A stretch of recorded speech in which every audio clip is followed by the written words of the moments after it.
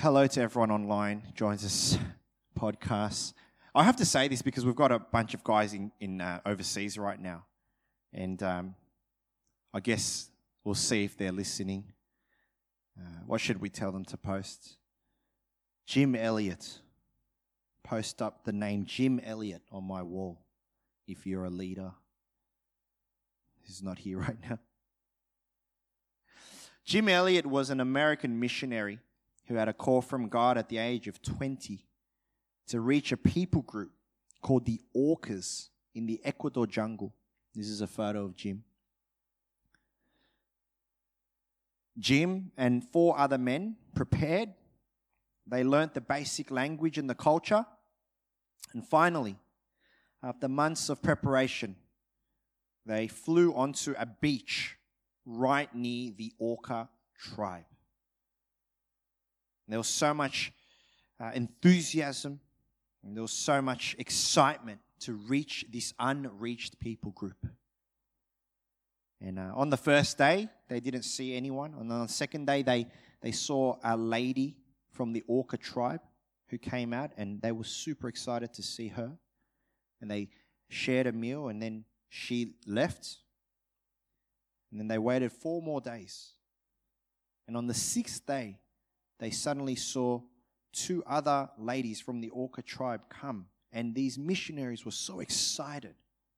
They started to run towards these ladies. But as they were running towards these ladies, what they realized was behind these ladies was a whole bunch of the men of the Orca tribe.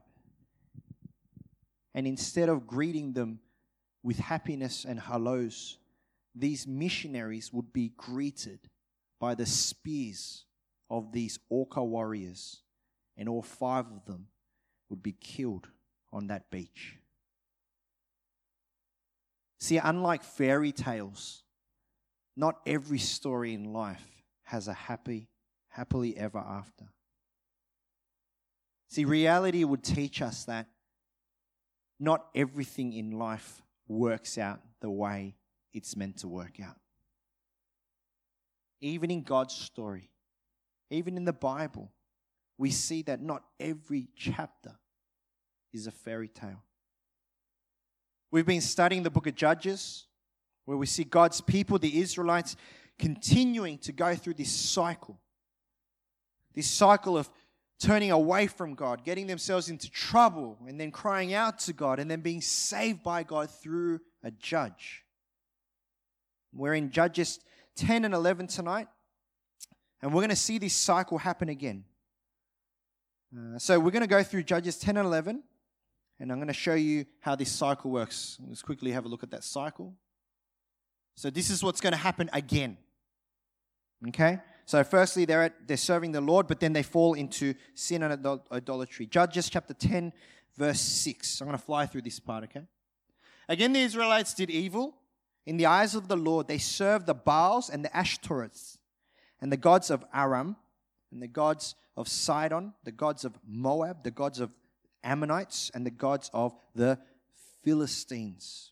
Once again, we see God's people, the tribe of Israel, walking away from God. But this time, it's not even one other God. They're prostituting themselves to numerous gods. And so the next part of that cycle is not only do they walk away from God, then Israel becomes enslaved. And we see this in Judges following that verse. And because Israelites forsook the Lord and no longer served him, he became angry with them. He sold them into the hands of the Philistines and the Ammonites, who that year shattered and crushed them. For 18 years, they oppressed all the Israelites on the east side of the Jordan in Gilead, the land of the Amorites. So we see this cycle just happen again. They turn away from God, and God says, you know what? Fine, go. And he sells them into the hands of their neighboring enemies. And we see that these enemies are brutal. 18 years. So what happens next in that cycle is that Israel, because they're under all this oppression, they cry out to the Lord.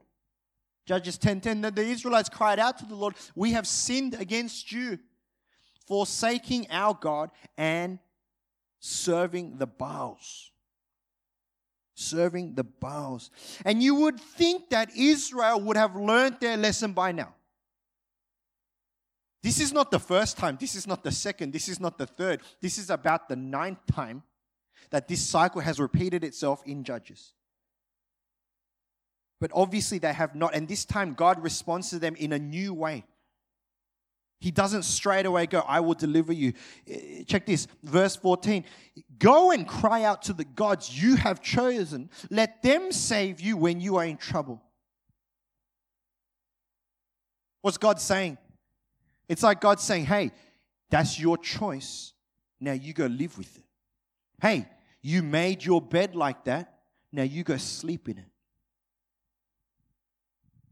But the Israelites respond. In verse 15, "We have sinned." And it's amazing because you start to see the repentance of Israel starting to change from "just save me" to working out, "Oh man, we've really messed this up. We have sinned. Do with us whatever you think best, but please rescue us now." Then they got rid of the foreign gods among them and served the Lord. And He, God, could bear Israel's misery no longer. We see that Israel's repentance is now not just, "Lord, save me because I'm in trouble." But they truly recognize that they have done wrong and they need to change their ways in the way that they respond to God. And we see that they are repentant not just in word, but in deed as well. They start to live out the life they were meant to live. And so God, in His great mercy, sees this repentance. And so He bears Israel's misery no longer. So what does God do? He raises a judge. And this time, the judge's name is Jephthah. Jephthah. I checked it on YouTube. The pronunciation of this word, Jephthah. Okay? Jephthah. Now, what do we know about Jephthah? Judges 11:1. Jephthah, the Gileadite, was a mighty warrior. His father was Gilead. His mother was a prostitute. That's interesting. Gilead's wife also bore him sons. And when they were grown up, they drove Jephthah away. "You are not going to get any inheritance in our family," they said, "because you are the son of another woman." So Jephthah fled from his brothers and settled in the land of Tob, where a gang of scoundrels gathered around him and followed him. Man, every time we read this story about judges, right, and God raises a judge, you got to think, where does God find some of these people? Right, what we know about Jephthah is, number one, he's a legitimate child. Okay? His dad, I don't know how to explain this, but his dad had some times with a prostitute, and then Jephthah was born. And then as they grew up, the dad's wife's kids, anyway, this is getting complicated. And then he gets kicked out of his own home by his half-brothers because they were worried that he was going to get some of the inheritance. So what does he do? He grows up in a gang. Legit, it says a gang of scoundrels gathered around him and followed him. You know, if you were to give him a title, if we were to describe who Jephthah was, he is a nobody. He's a nobody. He is the son of a prostitute. Okay? He's an illegitimate child. He's been thrown away by his family. He's a nobody. He grew up in the rocks. Right? He grew up with a bunch of gangsters. And yet God uses Jephthah as a judge to deliver his people. Okay? And so the final stage of this whole cycle is that God raises up a judge and Israel is delivered. And this is where we're going to go into the story. Jephthah agrees to lead the army of Israel over the enemy. And the big enemy are the Ammonites. Okay? But Jephthah, unlike some of the previous judges, he doesn't just go into the Ammonites and go, we're going to war. What Jephthah does is he actually tries to negotiate with the enemy first. He tries to negotiate with the king of Ammon some kind of peace treaty, some kind of compromise, some kind of deal. He tries to negotiate this. But it doesn't work because the king of Ammon will ignore Jephthah and then lead their army against the Israelites. Okay? So the negotiation, they tried it. It didn't work out. And this is where we go. Chapter 11, verse 29. Then the Spirit of the Lord came on Jephthah. He crossed Gilead and Manasseh, passed through Mizpah of Gilead, and from there he advanced against the Ammonites. Okay, so the battle's happening. Remember, there's always a big battle. Okay? The battle's about to happen. Verse 30, it's an important verse. And Jephthah made a vow to the Lord. If you give the Ammonites into my hands, whatever comes out of the door of my house to meet me when I return in triumph from the Ammonites will be the Lord's, and I will sacrifice it as a burnt offering. See, what we need to understand, right, and this should confuse us, right? Because verse 29 said, then the Spirit of the Lord came to Jephthah. Means it's like, hey, you're ready to go. Take the army and go. And yet Jephthah negotiates with God. Jephthah is a negotiator. He's a dealer. And so even as he's leading the army against the enemy, he negotiates with God. And he says, hey, if you give me this victory, then when I go home, whatever runs through my front door when I get home, I'm going to sacrifice that in honor of you, God. If you give me this, I'm going to give this back to you. He negotiates and he deals this. Verse 32, then Jephthah went over to fight the Ammonites, and the Lord gave them into his hands. The Lord gave them. He devastated 20 towns from Aroer to the vicinity of Minnith, as far as Abel Keramim. Thus, Israel subdued Ammon. Israel is delivered. Victory is there. Once again, we see the saving arm of God using a judge and through the Israelite army to defeat their enemies. And you know what? If the story ended here, we would be able to say, and they all lived happily ever after. Glory to God. How good is He? But the story will continue, and you need to be ready. Verse 34. When Jephthah returned to his home in Mizpah, who should come out to meet him but his daughter, dancing to the sound of timbrels? She was an only child. Except for her, he had neither son nor daughter. When he saw her, he tore his clothes and cried, "Oh no, my daughter. You have brought me down and I am devastated. I have made a vow to the Lord that I cannot break." The happily ever after just got absolutely demolished. I remember when I first read this, I just felt sick in my stomach. Jephthah made a vow to God. He said, if you let us win today, if you give me the victory today, I will sacrifice the first thing that comes out of the door. And I think Jephthah would have thought, oh, it's got to be like a goat or a sheep. You know, they're all farmers. And yet the one that he didn't expect, his one and only daughter, walks out the door. See, the frustrating thing about this whole story is Jephthah never needed to make that vow. He never needed to negotiate with God. He didn't need to deal with God because the Spirit of the Lord was with him, and he just needed to trust God and go. And yet in that moment, it's like Jephthah was like, I need to make sure we're going to get the victory. So God, here's the deal. He trusted his own negotiation skills with God rather than trusting God himself for the victory. And he will pay the ultimate price.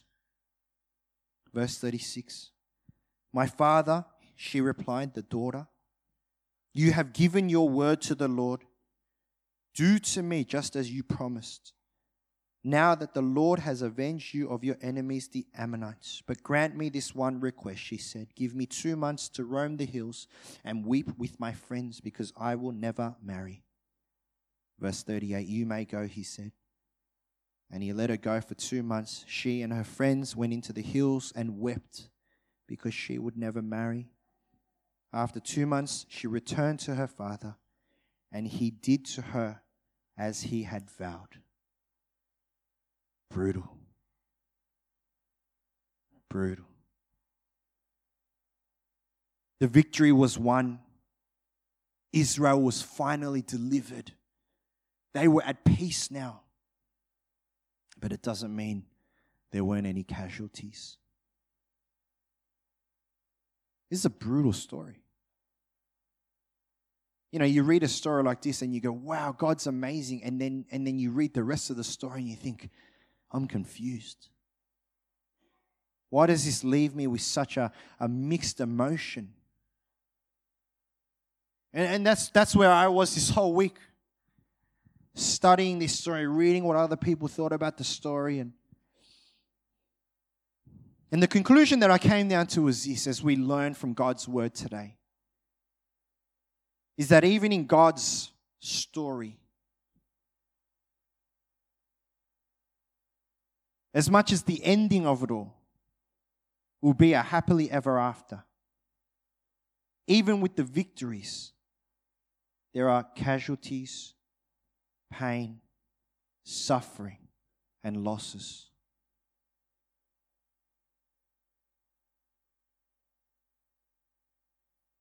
I think sometimes we confuse our own expectations of the way God operates. And we think to ourselves, if God is here, why is there pain? If God is in control, why do these bad things happen? But the reality is, as we see from this passage, is that as horrible, it's really a horrible tale. Just because it's horrible, just because it's painful, doesn't mean that God isn't present. And it's not to say that God is not fair and just. We can't jump to the conclusion that God is not in control. It's just not everyone gets out safe and sound. See, following God and serving God, loving God, is the greatest decision and the greatest privilege that we can make in our lives. But the reality of that decision, the reality of becoming a follower of Jesus Christ, does never guarantees us a life that is comfortable, a life that is safe, a life that, no scars, no pain, no suffering. The reality is not everyone gets out safe and sound. I have seen men and women, some of my closest friends that love the Lord, that have been journeying in this journey. I have seen some of these people go through sickness and illness, go through marriage trouble, and even divorce. I've seen people have to bury their own children, go through financial stress, severe mental illness, friendships breaking down, neglected and jeered by the world, rejected by their own family and friends. And the list of suffering goes on and on and on. Friends, do not be Do not take this the wrong way. Being a Christian is the greatest privilege, but following Jesus does not guarantee a life of safety and security. The life of following God is not one of red roses and kittens with whiskers. There are casualties. There is heartache. There is real pain and suffering. Even this week, last Sunday, small church in Texas, just like us. About 50 people in the service, just like us. Turned up to church to sing songs of praise, to worship God, to pray, to hear the word of God, to love each other in community. Just like us, just like today. And suddenly, a man with a gun turns up, starts shooting. The outcome, 26 dead, 20 injured, out of a congregation of 50. That's pretty much everyone. If you read some of those stories, if you read some of the victims, about the victims, 26 dead. It goes from the age of 1 to 70. 8 children. 8 children. 1 unborn baby. Brutal. You read more into it, and I don't know if it's ironic or praise God, but the pastor and his wife weren't there that Sunday.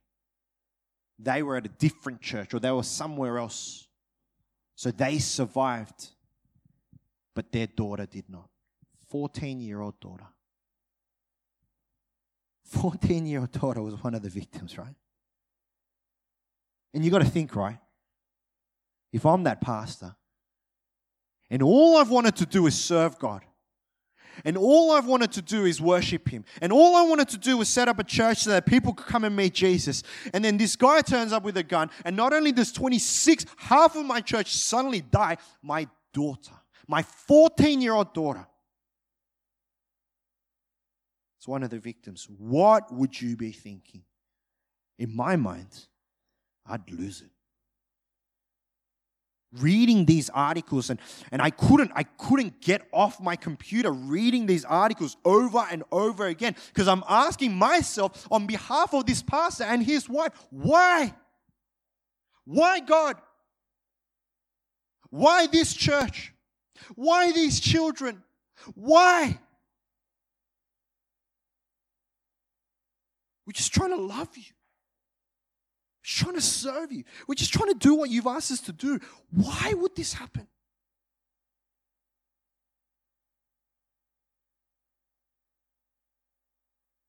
Elizabeth Elliot, the wife of Jim, I think I've heard of her as well. I think. That's Elizabeth Elliot and her daughter. I'm sure she was asking the same question about her husband, Jim. Why, God? Why would you let this happen, God? Are you not in control? Why would you do this to me? Why am I going through this? But if you read on in the story of the Elliot family, what you will see and what you will read will astound you. Because after the bodies of the 5 missionaries came back to America and were buried, Elizabeth Elliot, her young daughter, another one of the wives of the missionaries, got together and said, okay, let's go ourselves.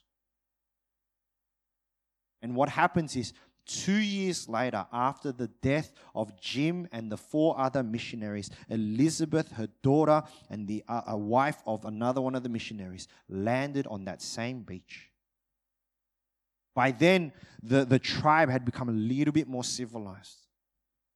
And what's crazy is people in that tribe, in that crazy, violent tribe, started to come to know Jesus. This is not fairy tale. This is like I think this happened in the 50s. What's crazy is the other missionaries' wives' kids are still in with that tribe, still evangelizing and loving those people, the same people that killed their father. Was God not moving? No. God was moving every step of the way. Was God not in control? No. God is in control every step of the way. Jephthah was used to save Israel from oppression that they were going through. But because of his lack of trust in God, because of that desire to negotiate a deal with God, he paid a very high price. The life of his one and only daughter. But God was still there. God was still moving. So what do we do? So what does this mean for us today? And here's what I come down to. Every single one of us at one time in our lives, or many, will go through a trial or tribulation, hurt or suffering of some degree. Even right now, I know because I love you guys and I try to be as, intimate with our community. I know without naming names that some of you are going through just hell. Some of you are going through medical issues, health issues. Some of you are going through financial issues. Some of you are going through relationship issues. Some of you are going through marriage issues. So what do we do? And maybe that's not you going through it, but maybe you know someone that's going through this. So what do you tell them? How do you respond to them?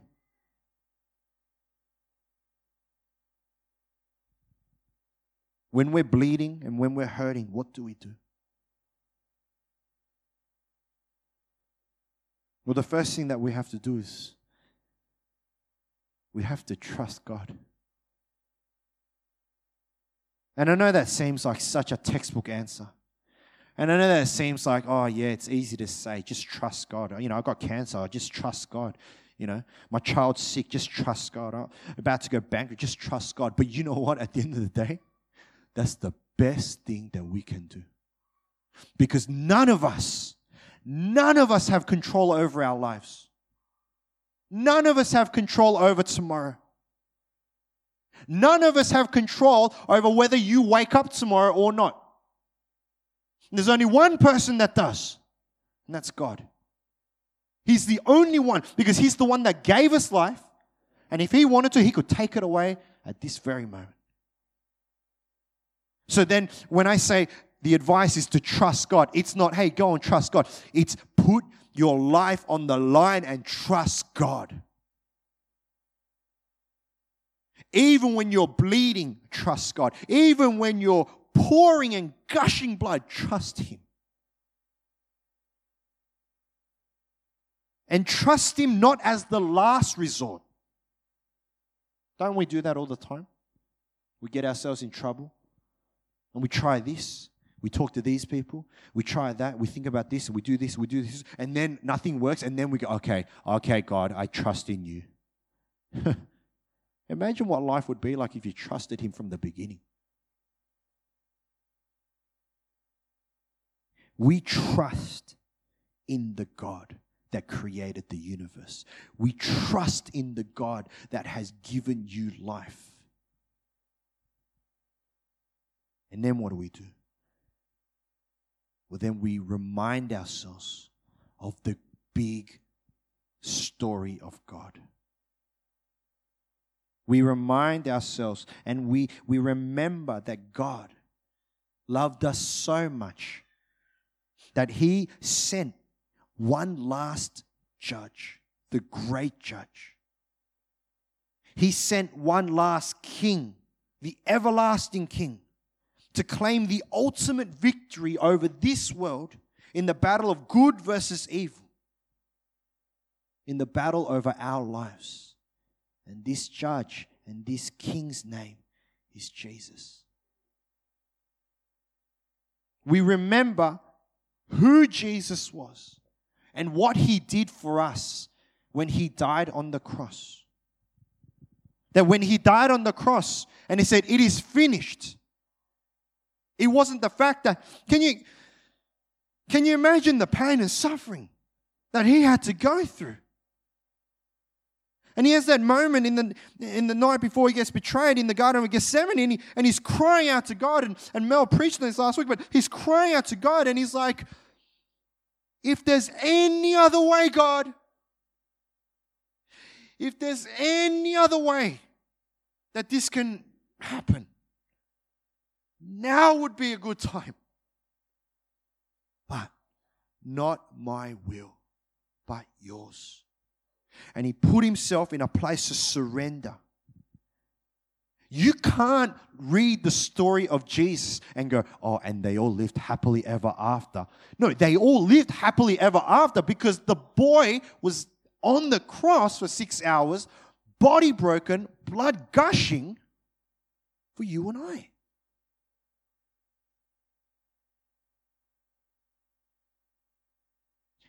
When we believe,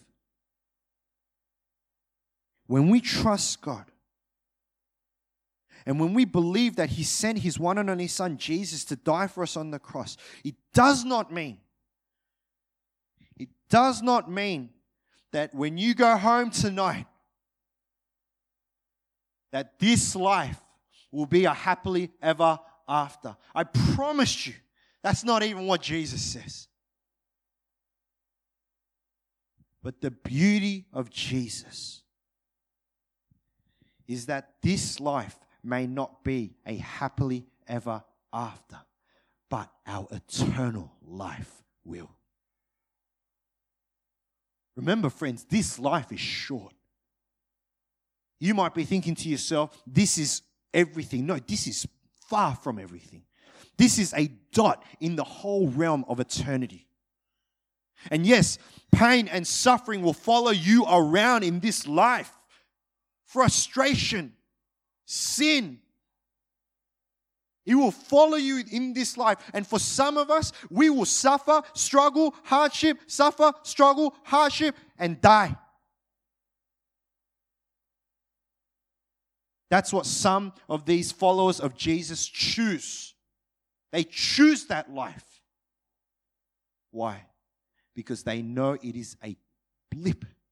It is a glimpse. It is a breath compared to what eternity will be. We believe that when Jesus is our Lord and Savior, death isn't the worst thing in the world. It's not the greatest fear in our lives, but actually is the gateway to eternal life with God. We remember that Jesus is not fighting for your victory. We're not jumping on Jesus' team going, "Go Jesus, you need to win." No, Jesus is not fighting for the victory. He has already won the victory.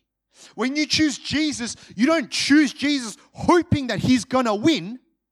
You choose Jesus because he's already won. So what do? We take our pains.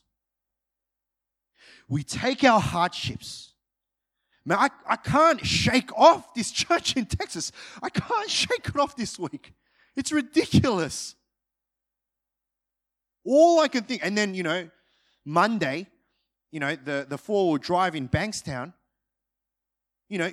kids are in school. The four-wheel drive, the lady accidentally, instead of pressing the brake, gets distracted, presses the accelerator straight through a classroom. 2 8-year-old boys died then and there. I got kids, right? 10, 7, and 4.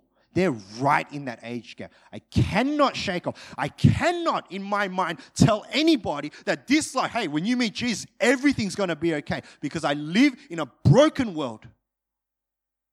And so I do not come here to preach to you that when you meet Jesus, that this this life of yours, it's going to be fantastic. Like manna from the sky is going to fall out and just Big Macs and cheeseburgers. You can eat all you want and not get fat. Hallelujah. That's not what I'm preaching, because that's exactly what Jesus did not preach.